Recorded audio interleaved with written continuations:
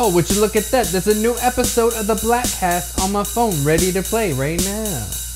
Listening to Bladtcast. I don't want to watch what's on the TV. iTunes app, put on the BC. Podcast on, no talking to me. Listening to Bladtcast. Keep up on comics and movies. New phone ring, I answer who these. I can't talk, call back if you please. Listening to Bladtcast. You don't know what you are missing. Damn fine show hosted by Christian. He's just dope, no ass I'm kissing. Listening to Bladtcast. Click subscribe on this podcast. You won't be the first, but don't you be last. Listen while you pumping your gas. Listening to Bladtcast. On this episode is Jean Grey, talking about the things that she say. So distracted, didn't feed Bay. Listening to Bladtcast. Met this girl, she smiled in my face. Bladtcast in Chile to my place. Had one beer, she brought a whole case. Listening to Bladtcast. Cops knock on the door and listen. Bladtcast on, they think I'm Christian. Cops ran off, now I ain't tripping.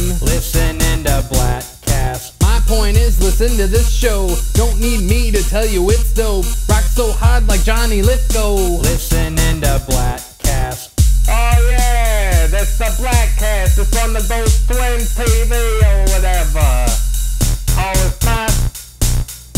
Oh, it's on AfterBuzz TV. That's right. With that guy Christian, you rock. All right, several Texas had to go take care of some business, but I'm here to say, have a nice day, and listen to the damn show. Welcome to the Bladtcast. Yes, indeed. Christian Blatt. I'm back here for the first time in a few weeks. It's been a little while since we've given you one of these, an audio episode, but please remember, there's always new content. As my friend Flobo Boys would say, new content every week. You can get your new content on the Bladtcast YouTube channel.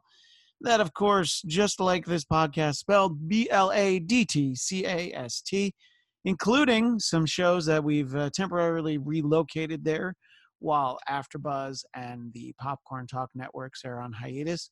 That includes Marvel Movie Talk, which I suspect a lot of Bladtcast Nation, that's you if you're listening right now. You didn't realize you'd relocated to the nation, but you're there. Welcome. We enjoy having you with us. But if you're part of Bladtcast Nation, I think you would enjoy Marvel Movie Talk. Also, sometimes our friend Z is on there, and that may or may not be a good thing. But if you were a fan of Agents of S.H.I.E.L.D., we did the after show for that series up through the series finale last week. That was at the Bladtcast YouTube channel. And somehow, if you don't have enough politics in your life, we are doing the Trump report over there. And we are going to be recapping the political conventions for better or for worse. You'll get all of that if you subscribe. You go to YouTube, type in Bladtcast. What you'll also get, there's more.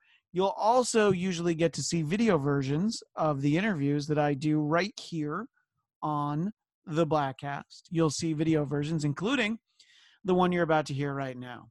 Now, who is that guest? Well, let me tell you. Oh, would you like me to tell you now? All right, I'll tell you. I'll be chatting with Robert Duncan in a moment. He was with Creem magazine from 1974 through 1981. And was the managing editor of that magazine from 1975 to 1976. He also wrote for some other magazines, which we'll talk about. But most significantly, he is known as, quote, the world's leading authority on the rock group Kiss, unquote. Now, I swear this is not a Kiss interview, although I always feel like we could be due for another one of those. But I promise you, each and every one of you are going to love what Robert has to say.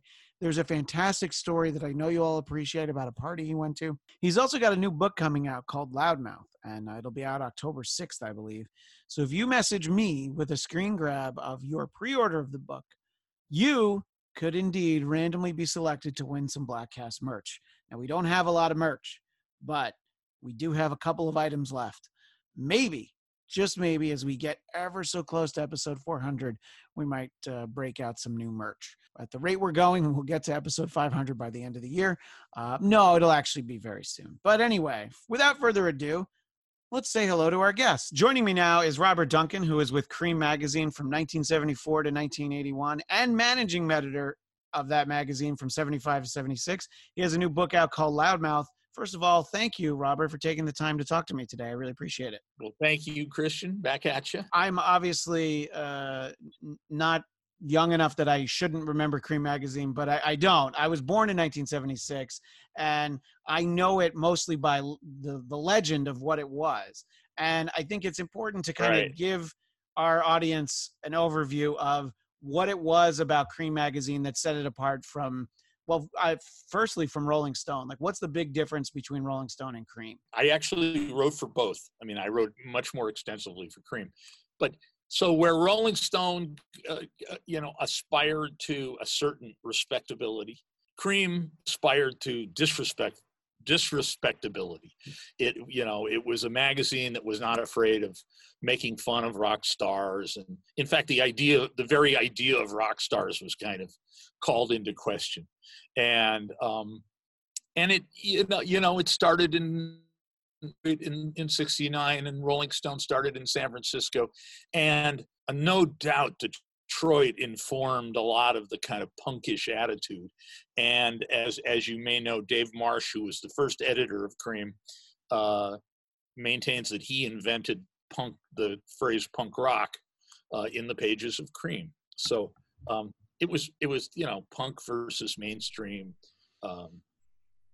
Yeah, and obviously being in Detroit, you do have that sensibility. It's a lot more Iggy and the Stooges than it is, I mean, obviously the Grateful Dead immediately come to mind when you talk about the Bay Area, and and it always seemed like when I've read materials from it, I mean, and obviously people know you from your association with it, but I would say that Lester Bangs is sort of this writer that kind of transcends the magazine, in and of itself. I think people who maybe haven't even read him have at least heard his name. And if you're anyone who's familiar with him, that'll kind of tell you where Creem was coming from. What I liked, just sort of putting the notes together, it was something that I remembered, but he was fired from Rolling Stone because he didn't like, I think, a Canned Heat album, at least according to what the internet tells me. I wouldn't trust somebody who did like a Canned Heat album, but that's just me. He was brilliant. He was, and he had a great name too. Oh yeah. And that was his real name. Well, his name was his last name was Banks. His real first name was Leslie, but he was called Lester his whole life.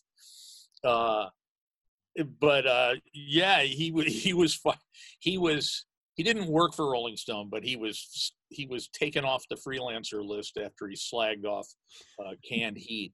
And a few years later, when Dave Marsh, who was the original editor of Creem, went to become record review editor of Rolling Stone, he gave me work when I had gone freelance. I'd left Creem, and I reviewed those for the Kiss solo albums when they came out, assigned by Dave.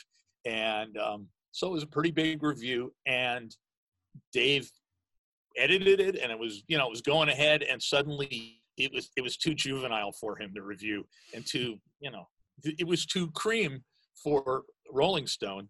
And then of course we learned later he also hates Kiss. I rewatched it a little while ago when I knew I was going to talk to you, but a few years ago I saw you on the Kiss podcast, Three Sides of the Coin, and I remember you talking about how you wrote that, and Jan Wenner hated Kiss so much, and I think that you have the idea that there's oddly enough, there shouldn't be a rock and roll intelligentsia, but there was, and those are the people who ran and still run to some extent the Rock and Roll Hall of Fame.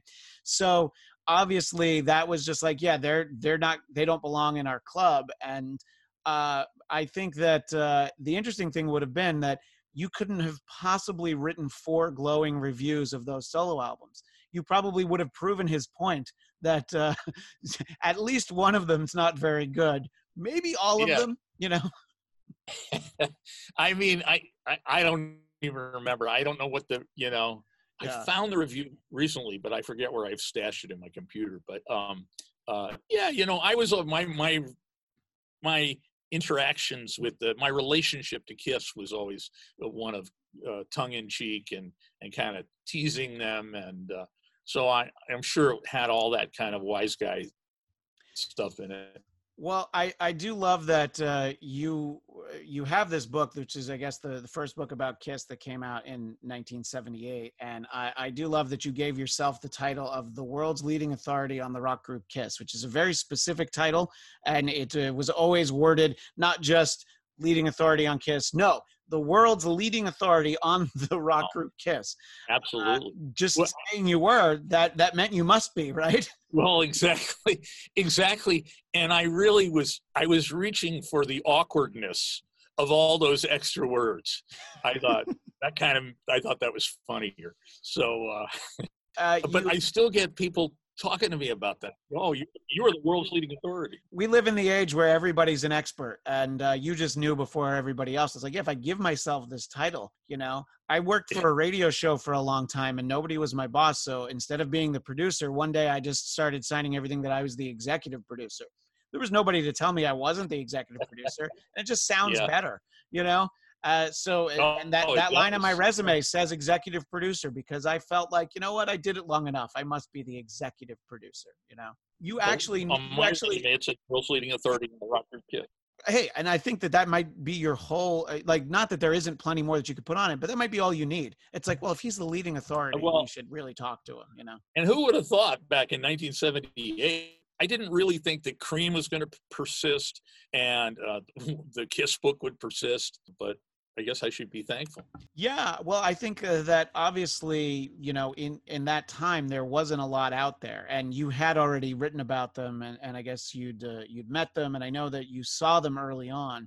So what was your thinking of Kiss when you first saw them, and how did that evolve throughout the course of actually taking the time to write a book about the band? Yeah, the book I wrote pretty fast, so there wasn't a lot of evolution. But, I was horrified when I first saw them. I was like, what? They were opening, I wish I could remember who it was they were opening for, but it was at Winterland in San Francisco. I live now in the Bay Area again, but I lived here for about a year in the early 70s. Creem, by that time, no, it was before I went to Creem, so I was just getting to know them, and they asked me, would I go interview this new band, and go to the show, and so I went to dinner with Bill O'Coin, who was a nice guy, and then we went to the show at Winterland, and they had all the lights, and they had some pyro, and I'm like, I thought, well, this is showbiz, this isn't rock and roll, so I was horrified. But when I met, before the show, I had met them, and they were all nice. And it happened to be the moment when Paul was late for the interview, and he came in, and he had just gotten that rose tattoo, his famous rose tattoo at I believe, Lyle Tuttle's, where I later went to get my tattoo. Yeah. So I was horrified. I thought, what is this bullshit? This is not, this isn't rock. This is showbiz.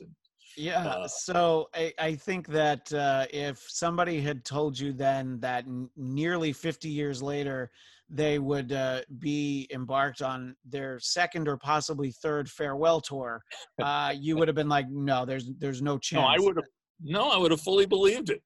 I mean, I thought the world was going to hell. So I thought, all right, well, and I knew from when I was writing that it was like when I was freelance writing after I left Creem, I knew that, I could always sell an article if it was about Kiss. Sure.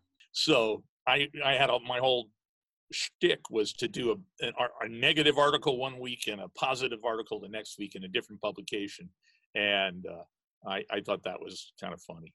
Yeah, I putting the notes together, I saw that you sometimes would say that they're literally the greatest band, and then the next week that they're destroying rock and roll. And right. By the way, you might be right in both cases. There was something great about them, and I grew up in the era when they didn't have the makeup on, and they were a very different incarnation of the band. But right. I always liked them, and I liked the older stuff. I was actually horrified by them when I was a kid. When I was little, they were on a PBS show called 3-2-1 Contact about stage lighting and stuff, and I'm just like, the one with the kitty cat face is all right, but I think that Gene Simmons definitely made me cry, so it took a little while for me to come around, but I was just a little bit too young because they obviously spoke to a younger audience, and there wasn't that much information out there. Not only did we not know what they looked like, you didn't really know that much. So you come out with a book in 1978 and it's like the Kiss book. When I'm sitting down to talk to you, I Google your name and I find out all this stuff that I remembered from past interviews, things that I knew about you, and then a bunch of other stuff. You know, that took like 20 minutes. But if you wanted to know about Kiss in 1978, I mean, what were you going to do? You know, like hope that the new issue of Creem magazine had something else about them, because Rolling Stone sure wouldn't. So what was the reaction to the book? Was it just like almost like they didn't care what was in it because they were glad that there was a Kiss book? The readers, well, the funny thing is, I was at this time, I had left Creem and I'm in New York and I'm a freelance writer, and you're struggling as freelance writers do today. But so struggling, and we were broke. And I remember, so I got this deal for this Kiss book. This guy, Richard Robinson, who's a producer and a writer. He wrote for Creem. He's married to a woman named Lisa Robinson, who was a famous rock writer. And he at a press party for Ozzy Osbourne, where we went so we could get free booze and food. Richard said to me, "Hey, an editor called me. He's looking for somebody to write a biography of Kiss." So he gave me the guy's number. I called the guy. We did a deal, and was not much money. But I thought, okay, this is going to bail me out. And the publishing industry is so antiquated, and it still is. It's so fucked up. It takes you 6 months to get a royalty statement. I got my first royalty statement, and I thought, this book has got to be selling, right? And it had 0 on it. 0. Didn't make a nickel. And I thought, okay, I don't know how I'm going to pay the rent or anything.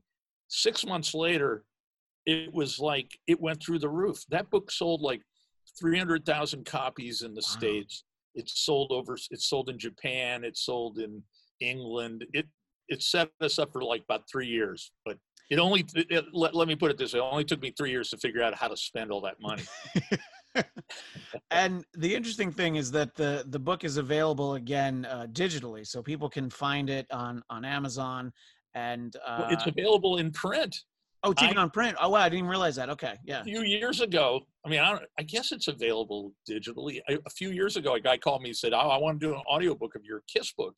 And I said, "Well, I'll tell you what, I'll give you the rights if you do another print book, because the rights had reverted to me." And he's like, "Oh, I want to do it." So I was a hard ass and I didn't do it. I thought, well, I'll put out my own print book because Amazon has that Lulu and you can do kind of printing on demand and all that. So I did that. And so that's available on Amazon in print. And it's kind of a facsimile of the original book, except I didn't want to pay the photographer. I didn't want to have to buy the photographs again.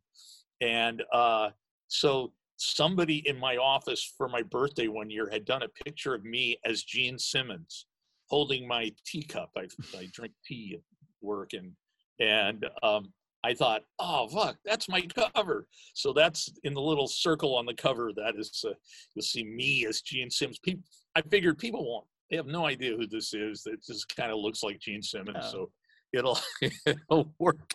But yeah, so that's out there. Yeah, so that book is still out there, and it's a snapshot of Kiss in 1978, which is it's an interesting time because it is as fans of the band know that the wheels were already coming off by 1978 due to those 4 solo albums, but it really went off the rails after that, So it is kind of like a way to remember, like, this is them at their height. It's interesting when you're able to kind of capture a band at that moment. There's only so many of those. A lot of times, and especially from that era, I think that like Van Halen with David Lee Roth, there's no like legitimate like full concerts. There's bootlegs, but they don't have anything. And you're just like, well, how could that be? Even when you knew that they were popular, you think you would have filmed it.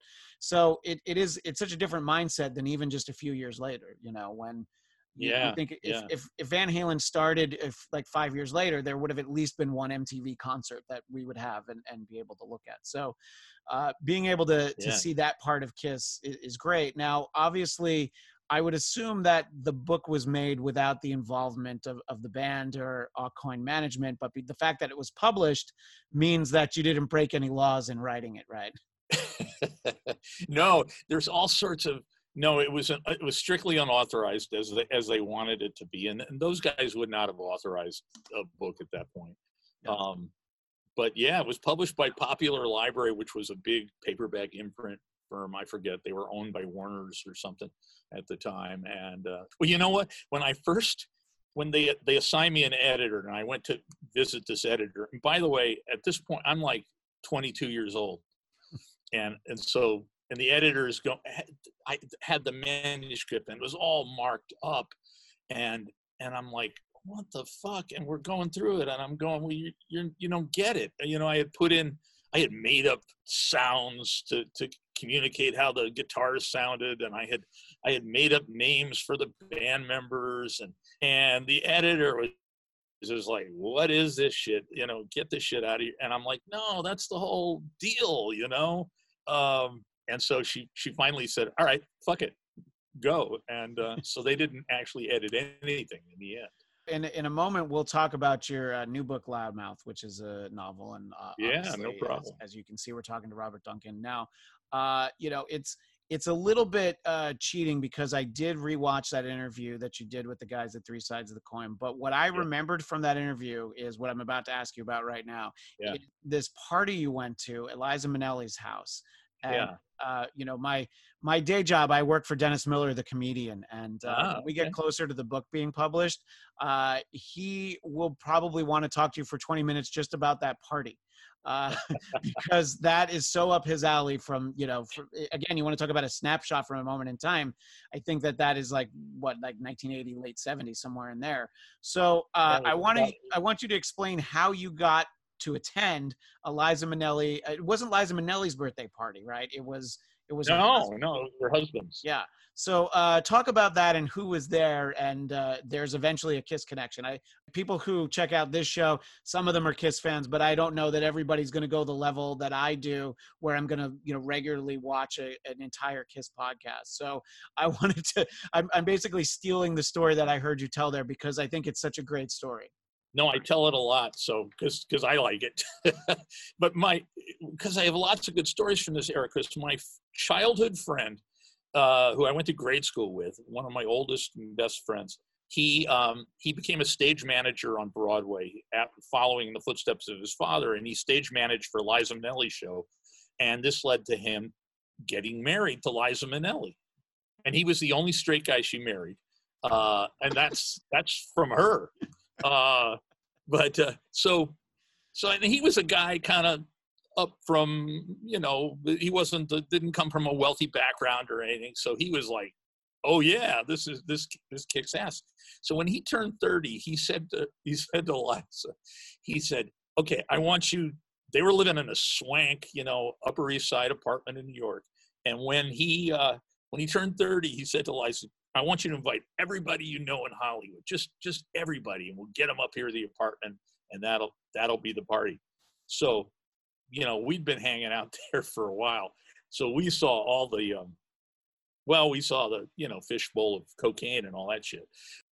We even saw where it was hidden when it wasn't in the fishbowl. God, this party was unbelievable. It was people like, it was the whole Martin Scorsese, De Niro was there. Harvey Keitel was there, Lucille Ball, and at one point I see there's this Gregory Peck is sitting on just a chair talking to somebody, and I'm like, so I've always been a wise guy. I'm a wise guy with rock stars, and I guess I'm a wise guy with movie stars too. So I'm like, fuck, I gotta say hello to Atticus Finch, Gregory Peck. Yeah, of course. Come on. So I'm on beers back and kind of getting my courage up, and I go over. I go, you know, Mr. Peck. He's sitting down. I said, well, nice to meet you. Introduce myself, and he stands up. And I've met a lot of movie stars, and almost all of them are little short, petite people. And that's, I think, and rock stars too. That's what kind of, I think, helps motivate them to become famous. And Gregory Peck stands up, and it just keeps going. He's like, you know, 6'4" or 6'3", and he has this giant booming voice like Gregory Peck. Yeah. And I was like, holy shit. So that was fantastic. The story kind of could go on forever. It includes me jumping on their couch and calling long distance, because long distance costs money. I'm calling all my friends saying, guess where I am? Guess who's in the room here? And at one point, this child walked by me, And I'm like, the fuck brought their child to the party? That's just weird. And, you know, I'm studying this child, looked like a teenager, maybe 14, 15. And it turned out, and he's short too. And just, again, petite. Yeah. And it turns out it's Al Pacino. He came from Broadway where he was in his stage makeup, and I guess he had his hair dyed or something. Right. And it was like, that's fucking Al Pacino, and he's like 5 feet tall. And I thought he was a kid. And then they brought Lucille Ball in, and I say they brought because there was two guys kind of propping her up on the other side. I think she had a few more months to live. And but it just went on and on. But at one point, I'm standing near the kind of entryway, chatting with Harvey Keitel and Meatloaf. And what I loved about the Meatloaf thing was Meatloaf was scarfing hors d'oeuvres, and his wife is going, what's his name? You know, Adair, or I can't remember his name. She's going, I forget his name, yeah. Meat, you got to stop eating that stuff, because he was trying to lose weight because Meatloaf was pretty fat. Sure. And so his wife was like slapping his hand, and I just thought, oh, I love that. And so we're chatting, and I hear like a knocking at the door. Nobody else hears it. And so I slide over to the front door, and I open the door. And now the background is that I have this relationship with Gene Simmons where I make fun of him, and I make fun of him to his face. I think he kind of likes it. I haven't seen him in a few years, so maybe he didn't like it. But so I open the door, and who's there but Gene Simmons? And Gene points at me like, "What the fuck are you doing here?" And I'm pointing back at him like, "What the fuck are you doing here?" And we kind of go through that jocularly for a moment. And then he says, well, I'll introduce you to my date. And of course it was Diana Ross. And, you know, there was no mistaking Diana Ross. She had big hair and her giant smile. And she was just absolutely Diana Ross. So, and then they came in. So they were there. That was, and I always thought Gene Simmons must have been like, what? I mean, he just really must have been mystified that I was there. The party, I'll tell you the ending of the party goes beyond the Kiss thing. So it goes on for a long time. And so my wife and I, or I think she was my girlfriend at the time, were there. It's 5 a.m. And they're finally trying to sweep me out because now I'm just totally lit and I'm just carrying on. One of the things I used to like to do when I would get drunk, I still get drunk, but I don't do this anymore. But I would... as a kid, I had learned life saving, so I learned how to carry people who were heavier than you. So I would always pick people up in bars and carry them around and dance around. And so they're sweeping us out, and it's just my friend who married Liza and me and my wife Ronnie, and it's Farrah Fawcett and Ryan O'Neal, who are a couple at this point. And at one point I had walked into a bedroom and Ryan O'Neal had the biggest mound of coke you've ever seen in front of him. And he was hoovering it up. And I said, hey man, can I have some? He said, oh, I don't have enough. And I was like, what? Well, so anyways, judging from every story from that time frame, he didn't have enough. He definitely needed more than that. Could be. But anyways, so I couldn't find my jacket. It was a nothing jacket, like a windbreaker. And I'm going all around the house and I'm yelling, who stole my jacket and all that shit. And Farrah Fawcett comes out of the bathroom with a black windbreaker and says, is this your jacket? And I'm like, fuck. And I go and I grab her and I throw her up on my shoulder and I start running around the house, all their marble floors of the apartment, just charging. And I came, and Ryan is like, my friend Mark, the husband of Liza, is going, hey, Duncan, come on. And Ryan says to him, Ryan makes himself kind of the emergency commander on the scene and says, no, don't interfere, because he's afraid I'm going to jump out the window with her. I don't know what he's afraid of. But he made it way more dramatic than it had to be. So I came around the apartment and I came around back near the front door again, and I grabbed Liza, and I had Liza and Farrah Fawcett each on my shoulders. And I'm jumping and dancing. I'm trying to make it look as scary as possible, and running around the apartment. And Ryan is going to try to talk me down. And finally, I deposited the ladies back and left. Well, just think of the impact it would have had if you had jumped out the window with two of the icons of the moment. Farrah Fawcett, who that would have, been a moment for mourning for straight men everywhere, and obviously Liza, that would have been something for gay men everywhere. So no one would have liked you, if you had harmed either of them. Oh yeah, but I could have been, the Lee Harvey Oswald of my moment there. My name would live on. So. Anyways, oh God, that story goes on. There's even a coda to it, but I'll spare you. Please. You don't need to spare me, but it's I love the idea. Like if that story is from any era and those people are there, it's I mean, I've been at a couple of things where there's a handful of famous people, and honestly, it's because my wife's a TV writer and I've gotten to go to the Emmys. But to be at somebody's home where especially in an age where you don't have to worry about being filmed and everything, I can only imagine. So I love that story. And I know that your book Loudmouth is a fictionalized account of your time in the music industry, but how much of it is factual? Are there celebrities in it? Or talk a little bit about how Loudmouth came to be. Oh, I went through a weird thing where I somehow started this kind of automatic writing. And I was just writing every day and night. I'd be writing at work and somebody would come ask me to do something and I would just curse them out because I'm like, fuck it, I'm writing my book, leave me alone. And well, I didn't know it was a book. I was just writing these stories and I kept going. And after about 13 months, I'm like, what is all this shit? Because it was all disparate stories. And I thought, and I put it all down on the floor and I thought, well, if I took out this story and I added a story here to bridge this gap, I would have a kind of a memoir of sorts. And so that's what I did. I started writing new things to fill in and started.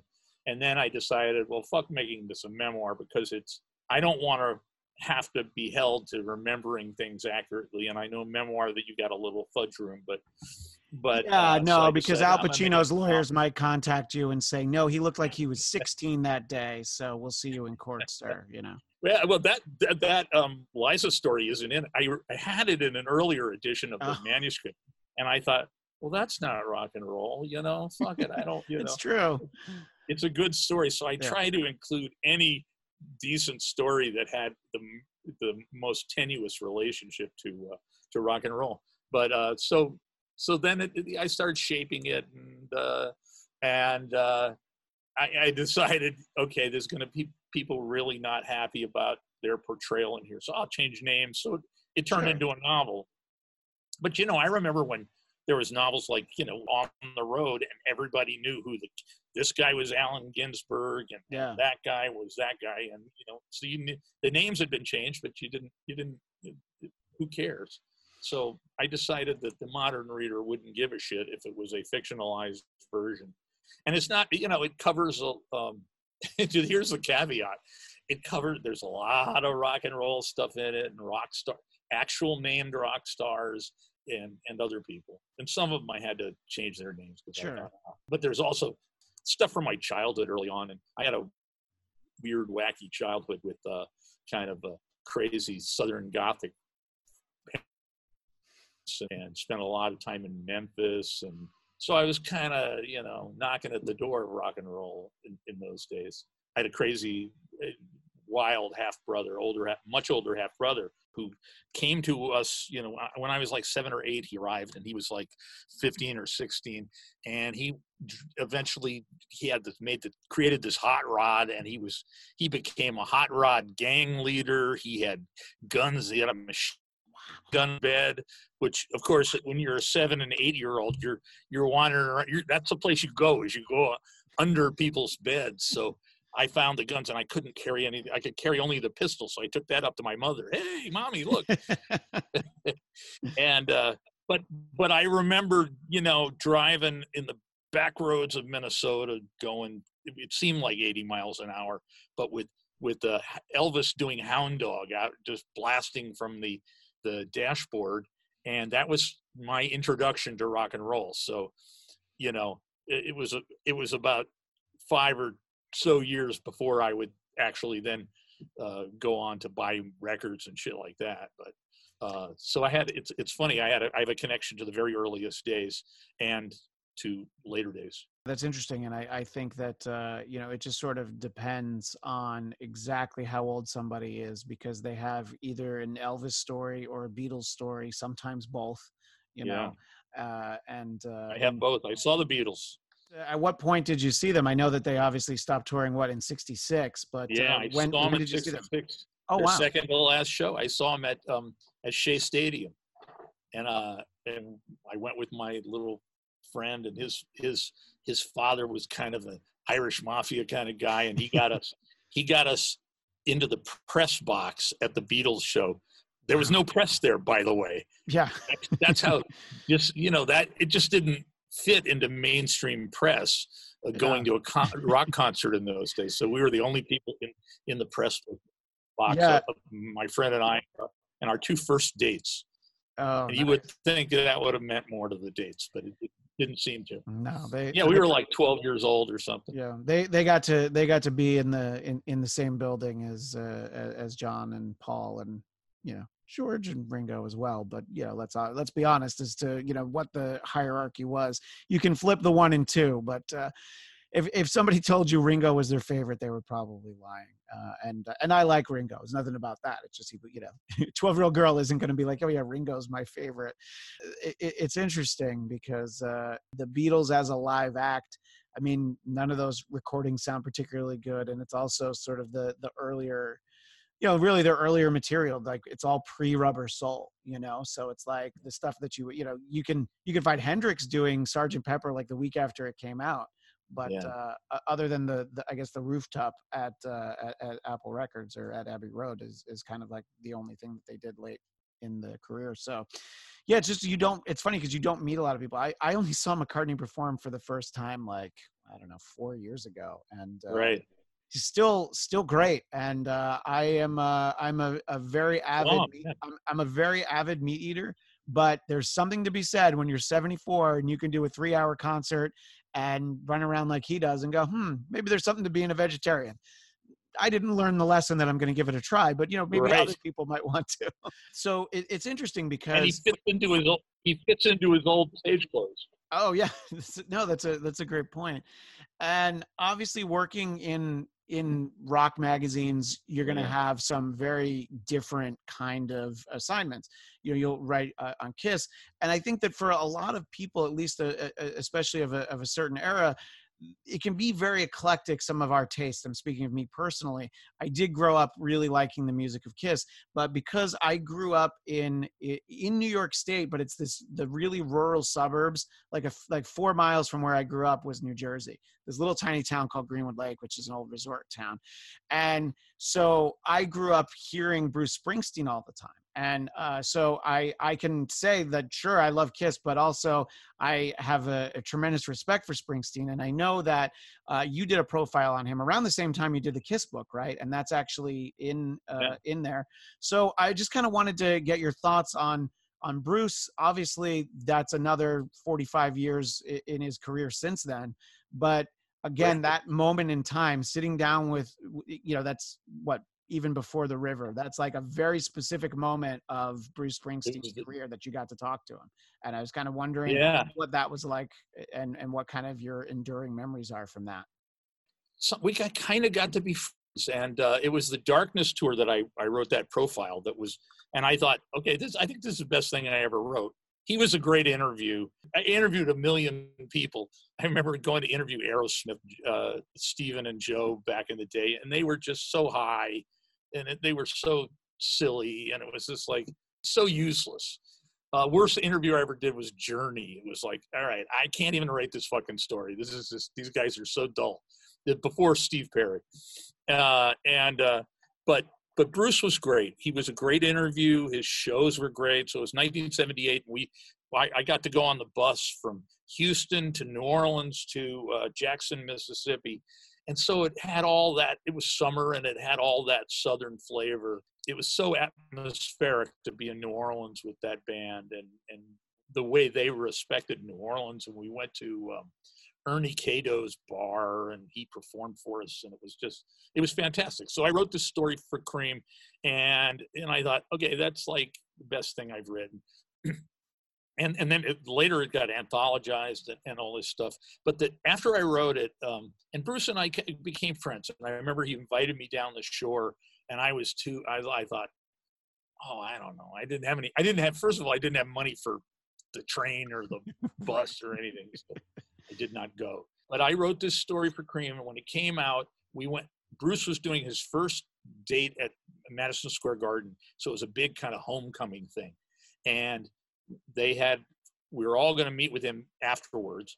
And we're back they've got us kind of in this employee cafeteria, a pretty big place in the garden, somewhere in the bowels of the garden. And there's all these rock stars and politicians and just fancy rich people and just a big crowd. Everybody's going to get on the Springsteen bandwagon in New York.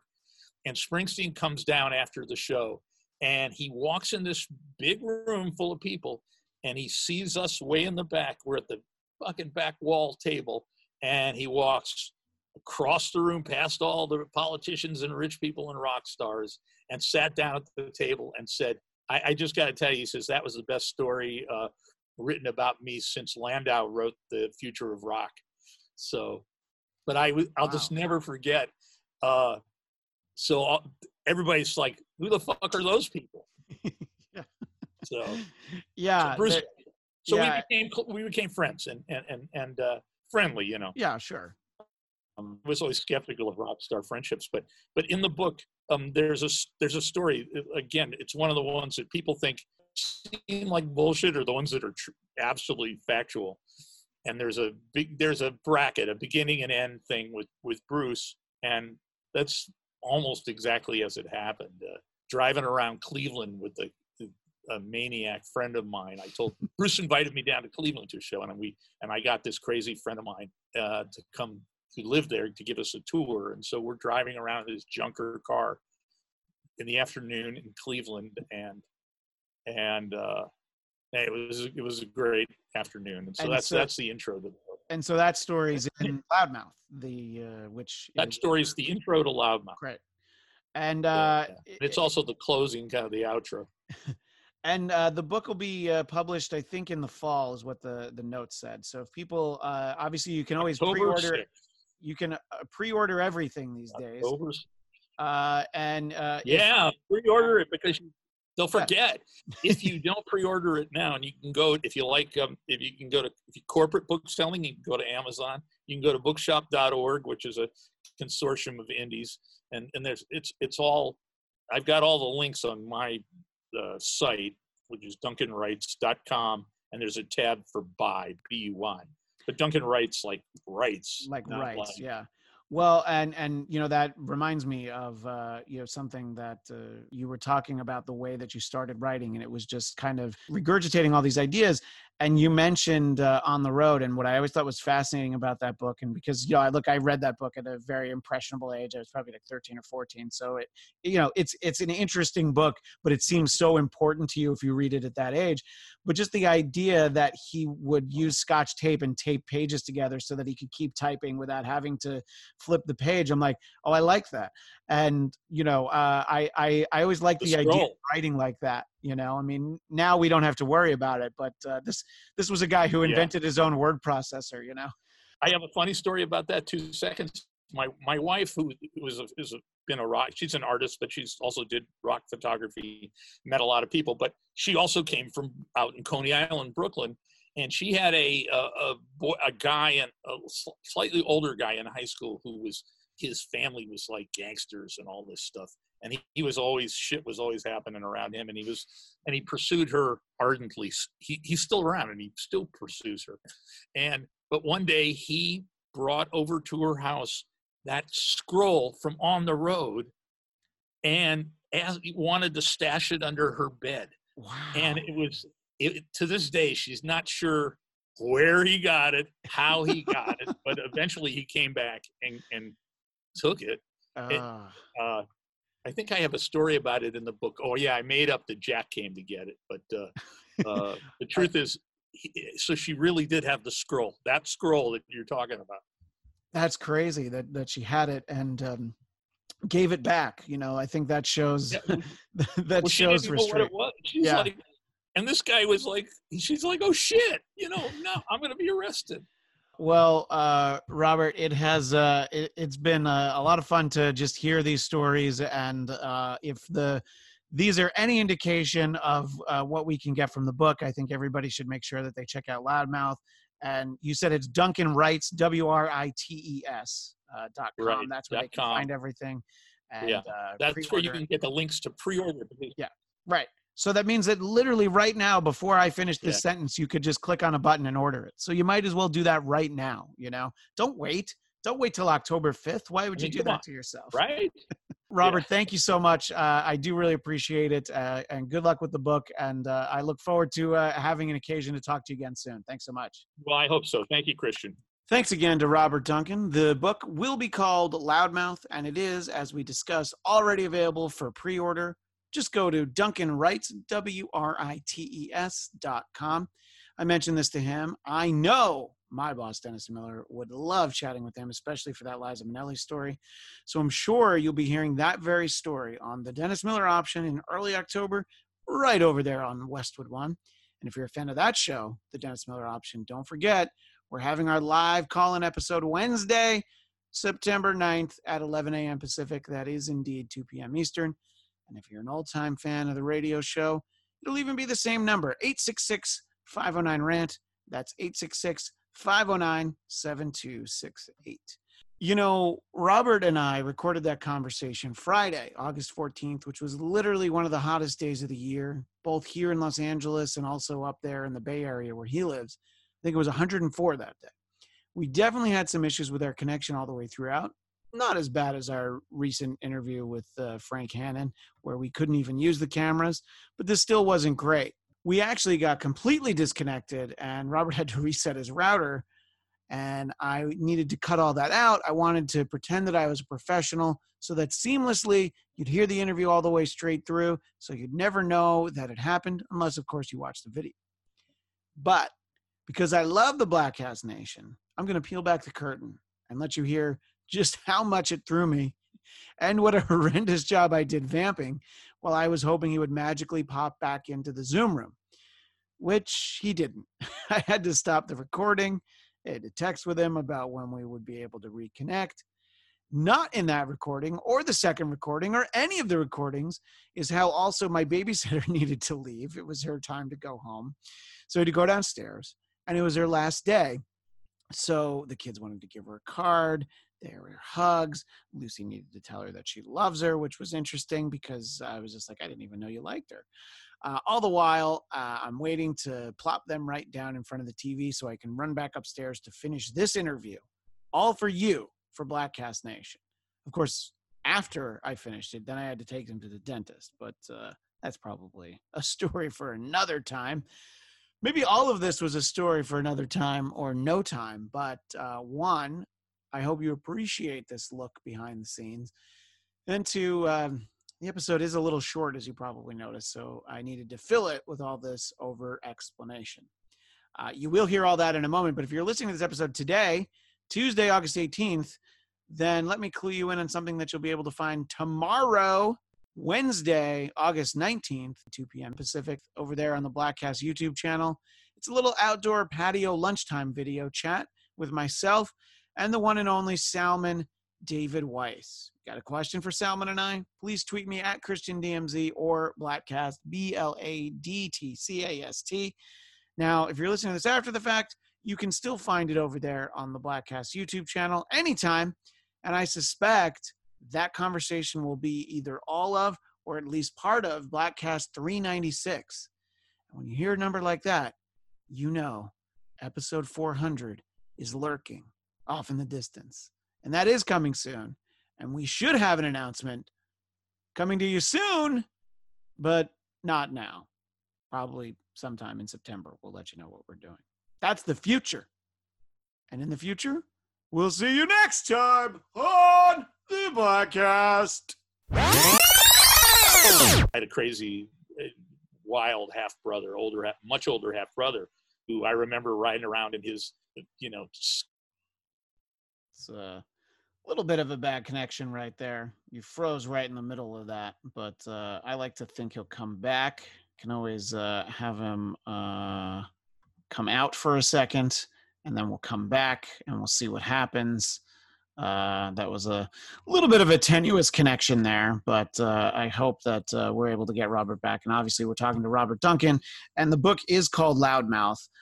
It is a novel, and it's a fictionalized version of his life. And well, he was there. I was trying to bring him back in, and that was a very tenuous connection, which is certainly the kind of thing that happens.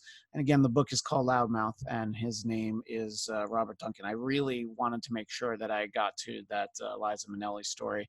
There's so much more I want to talk to him about, so I do hope that he jumps back in. I was just trying to put him in the waiting room, and I deliberated on whether or not I should do that, because then he was gone, and now he's like gone for real. So I just hope he does come back in at some point in the near future. But if not, I can always let people know that if they want more Bladtcast, I will always give them more Bladtcast. You can go to bladtcast.com, BLADTCAST.com. And of course, like the Bladtcast on Facebook, and of course on Twitter at BLADTCAST. We are indeed the Bladtcast, and if you want to follow me just one-on-one at Christian DMZ, that's Twitter. That is also Instagram. I'm not on any of those other things. I don't know that TikTok's going to be around much longer, so I feel like I should respect my decision to stay away from TikTok at this point. But in any case, if you are watching this, if you're seeing the video version, you're on the Bladtcast YouTube channel, and you may have noticed it over there at the Bladtcast YouTube channel. We have added a few other shows. I finished out the Agents of S.H.I.E.L.D. after show that I was doing for AfterBuzz TV before they went on hiatus. And I've got sort of a new iteration of Marvel Movie News, it's a show that I was doing there for a little while, which was, of course, it is now called Marvel Movie Talk. Well, unfortunately, I vamped for a while and did not get Robert back, which is very unfortunate, because we had a few more minutes together, and I did want to tie that all together. But I will hopefully be able to record more of the interview sometime in the near future. And again, our guest has been, possibly will continue to be, Robert Duncan. The book is called Loudmouth. So hopefully I do get to talk to him more in the near future. And you mentioned that your own childhood, there were some adventures. Yeah. Wacky childhood. I had, Southern Gothic parents who could be quite strange. It's in the book.